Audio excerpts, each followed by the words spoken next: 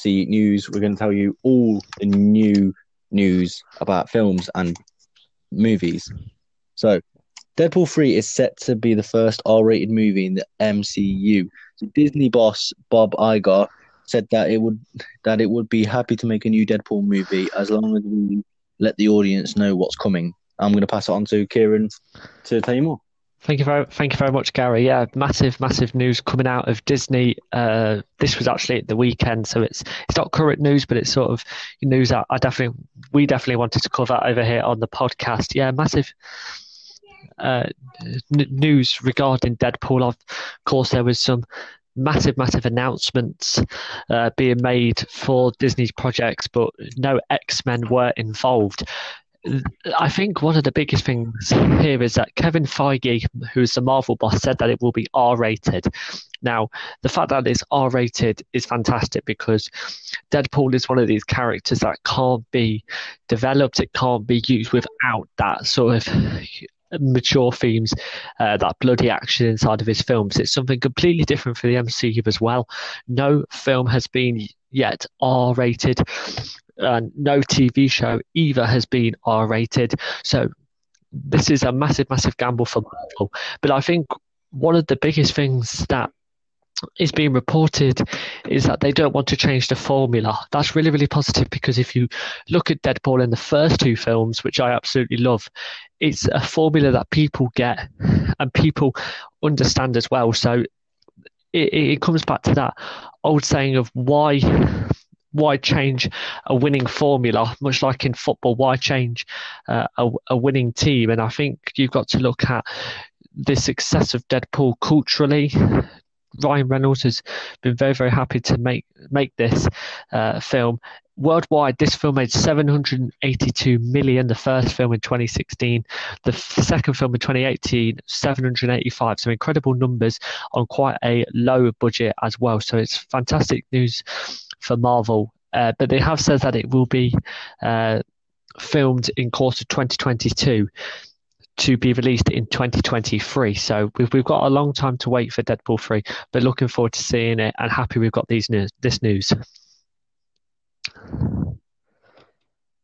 Moving on to our next story then, No Time to Die could be delayed again to November. No Time to Die is currently on track for UK release on the 2nd of April, but reports suggest that it is set to be delayed once again. Deadline has highlighted comment from a Dutch cinema over the publication BND STEM, which has claimed that it's now aiming for a November release. The industry outlet also reported that promotional partners for the movie have also been separately told that the movie is bound to be moved to the autumn. A November 2021 release would represent a full 2-year delay to the movie's original planned release date. Gary, are you a big Bond fan? How do you feel about yet another film being delayed? I don't know because I don't really watch films like you do, but at the end of the day, if a film's got to be delayed, there's got to be a certain reason behind it. Yeah, absolutely. We've looked. It's heartbreaking for me because I'm a big fan of James Bond. My favourite film ever is Casino Royale, and I don't know. I think this film is setting up to be possibly one of the best Bond films, and it's now been 6 years since we've had a Bond movie with 2015 Spectre, and there's been so much reported on this film in terms of the theme song, in terms of trailers. So you're going into this film with a possible real disappointing fans, but like you said, it's what's going to happen. Films are not the most important thing at the moment. I think we've just got used to delays in terms of movie world, and I think that there's going to be some loyal James Bond fans looking forward to seeing the next Bond adventure. Do we have any more stories for this week's FRC news, Gary? Yes, we do. So, Lord of the Rings Amazon series plots details revealed. So, the official synopsis for Amazon's The Lord of the Rings TV series has been revealed, giving fans a glimpse of what their next adventure into Middle-earth will be. The plot synopsis was obtained by the One Ringnet and confirmed by IGN. And while it doesn't give a ton of new details, it does mention some of the locations that will be featured in the show, including the Misty Mountains, Linden, and Numa. Amazon Studios' forthcoming series brings to screen for the very first time the heroic legends of the fabled Second Age of Middle-earth history. The epic drama is set thousands of years before the events of J.R.R. Tolkien, The Hobbit, and Lord of the Rings. I'm not the biggest fan of Lord of the Rings, The Hobbit. I enjoy them. I like them. I think there's some fantastic films in there. But I don't go into this film with much positivity as in this one's going to be great. This one's going to be a smash out of the park, because for me, it isn't.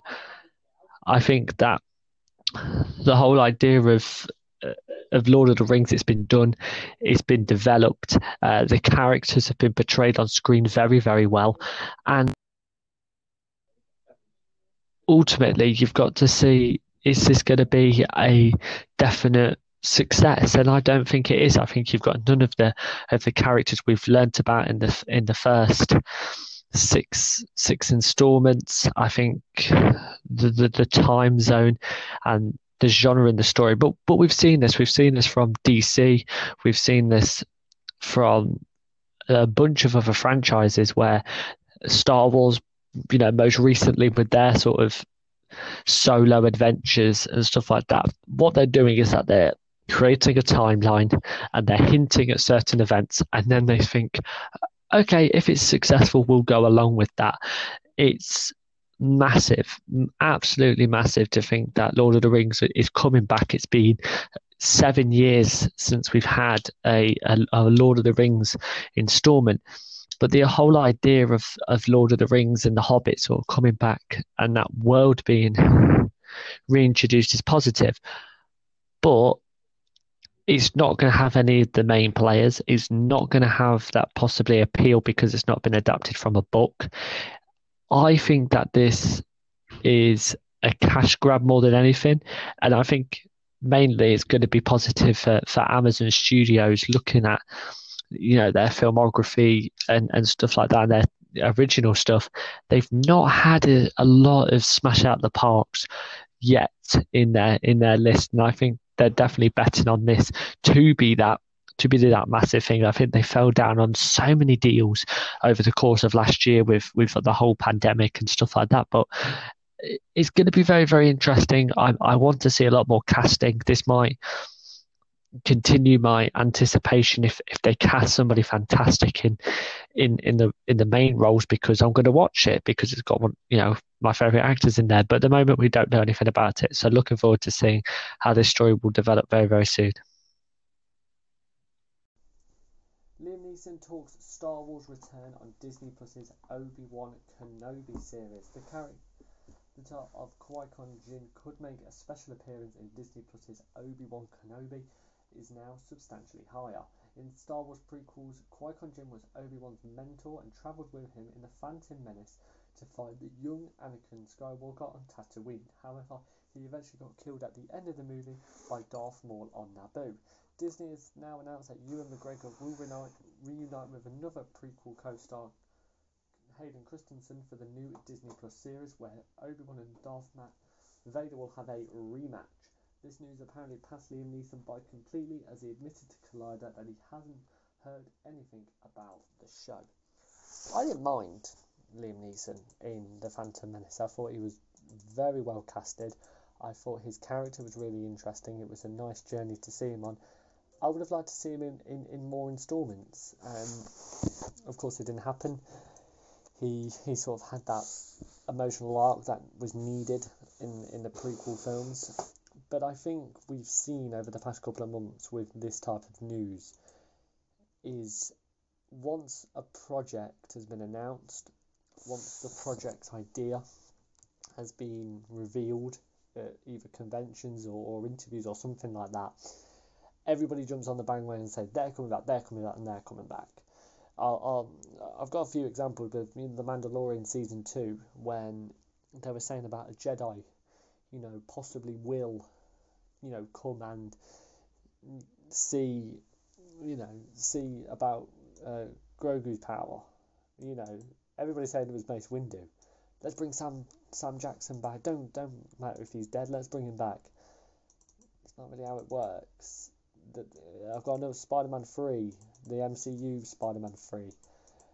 They're talking about a multiverse. That's becoming clear with every single news we keep hearing about. But they're saying, yes, let's bring Andrew Garfield back, Tobey Maguire back, let's bring Doc Ock back, let's bring in Doctor Strange. You know, that's going to make films, and especially big films like that, feel very, very clustered. And I think that's what you're going to bring in here.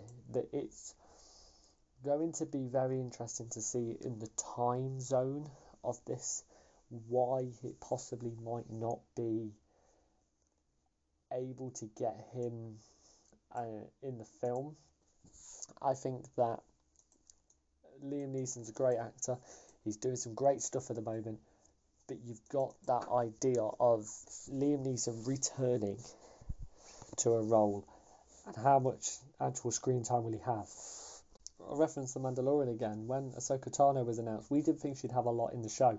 She was very, very prominent, and that was a fantastic positive. But you want this character who fans know, fans like, to be put into a show and just take all the attention away from Obi-Wan and Anakin, who are more popular characters. I think there's a place and an ability to bring back massive characters if it doesn't hurt the show. If it positively makes the show better, I'm all for it. Bring it in, put it in. But if it's going to get to the point where it's all about the characters and all about the supporting characters, then that whole idea of having a show dedicated to a fan favourite, a well-developed character, is going to be needed. Now, it's not been officially announced. You know, Liam Neeson sort of saying, this went over my head, I've not had an idea about it. He could have knew about it, of course he did. Of course he could, but I think because at the moment so many people are hanging on to really good news for film and TV and sort of looking at all the positives you can bring in, I think there has to be that line of realism, and it possibly won't be happening as quickly as you can. But I'm looking forward to Kenobi. There's no doubt about that, and that's not going to change if Liam Neeson does get officially announced. I just think it's a massive, massive waste for him, especially for his character, whilst he could have been used potentially in another one if he wants to come back, or he could have that idea and that could be coming into sort of a massive way. But listen, I don't want to make against Liam Neeson, because I've watched a lot of his films and I've enjoyed a lot of his films as well, but I can't be as positive as a lot of people possibly will be, and that for me is just how my feeling is towards it. Moving in then to a film that's had some casting be announced. There's Nicole Kidman and Javier Bardem eyed to play Lucille Ball and Desi Arnaz. Amazon is also producing this. A lot of Amazon news today, and Aaron Sorkin's Being the Ricardos tells about the relationship between the I Love Lucy stars. Having penned the screenplay, Academy Award-winning Sorkin will also direct the film from Amazon Studios and Escape Artists. Nicole Kidman and Javier Bardem are in negotiations regarding what is going on with the project.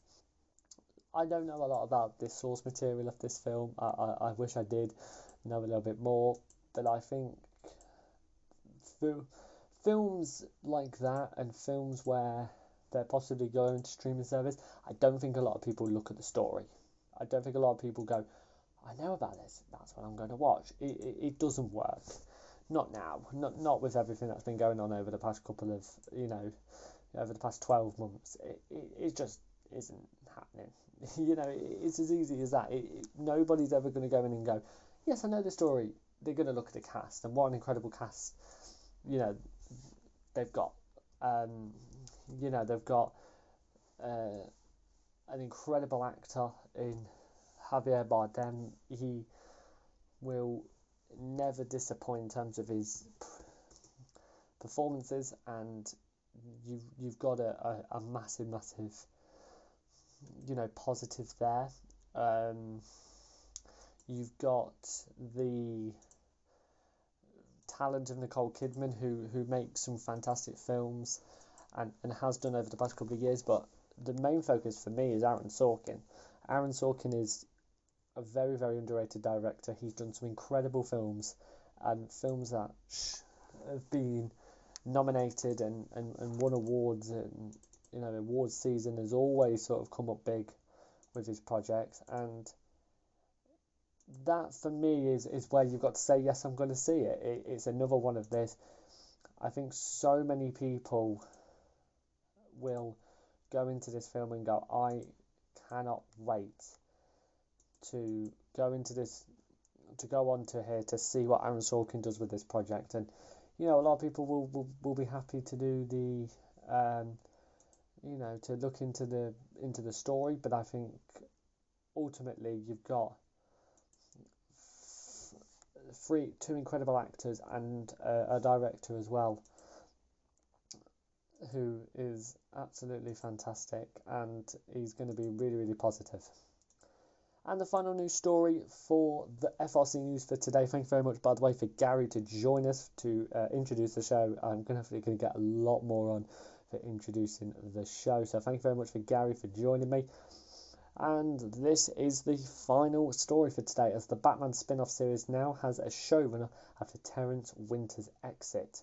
The Batman HBO Max spin-off series has a new showrunner after Terrence Winter's exit. Joe Barton, who is the writer and creator of Jiri Haj, is taking the reins, Deadline report. Winter, who created Boardwalk Empire and wrote and produced The Sopranos, reportedly exited the series due to creative differences. The spin-off will be a prequel to Matt Reeves' directed The Batman, which is due for a theatrical release in 2022. While taking place during the second year of the titular vigilante's crime-fighting career, the series will be set a year earlier and will focus on corruption in the Gotham City Police Department. I got told a couple of weeks ago that I don't get excited about stuff anymore. I apparently just, that's going to be fun, but I've never ever shared my excitement over a lot of things. This is going to be exception. I cannot wait for anything that is going to be coming from this project, this film. I watched DC Fandom. It was the last film. It was the last thing that they put on that, fandom and celebration of DC and all the films and TV shows that have been, produced by DC. I stayed up to watch it, and the trailer was fantastic. The dark ideas, Matt Reeves spoke about it, and that whole idea so positively, and knew exactly what he wanted to do with the project. And now we're having a TV show.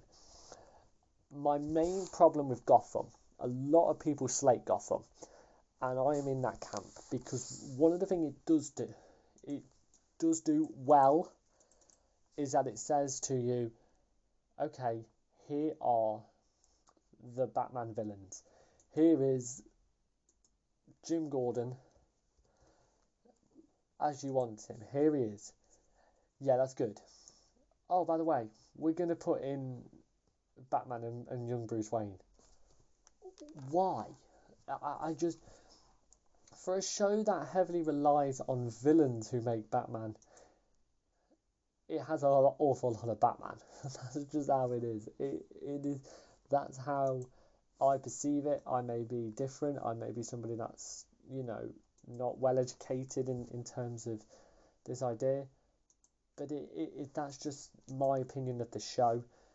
This one's going to take place in the Gotham City Police Department. Possibly Jim Gordon going to be in there. You're going to have people there that you can know from the comics, or maybe hints from films. So I'm not sort of focusing on, now they've had a new showrunner. It's going to be sort of interesting to see the whole show in general. But the whole idea of this film is going to be absolutely fantastic. Yet, whenever it releases. Of course, there's a long time before this film comes out. So many things can change. It's unpredictable what's going to happen next in terms of the pandemic and the decisions that our government makes. But besides from that, you're going to see a film that has got so much anticipation, and there are absolutely massive hopes for this film. And it's going to be one of them films where you think, how can this be disappointing? Because I don't think it will be. I honestly think that it will not disappoint anybody because it's got that much anticipation. And the fact that they're now having a spin-off TV show, I think only way is up. And it's fantastic for HBO Max, but also fantastic for just Batman fans like myself. So that is it for FRC News this week. Thank you once again to Gary for opening the show. He does an incredible job on my football podcast that has a completely different channel now. So please do go over there, check out all the football content and stuff like that. Plus check out his own podcast, the Iron Weights podcast, that is still available on Spotify. So my team has so many podcasts on this app, so massive thanks to Anchor for keep allowing us to do all of this stuff, and credit to you guys for keep listening to them. Make sure you check out all the other FRC news as well, so you can have a look at more news stories and sharing my opinions, plus have a lowdown of everything I think about in terms of films and my watch list. I don't know what my next podcast will be about, but it'll be something that you love. See you in a bit.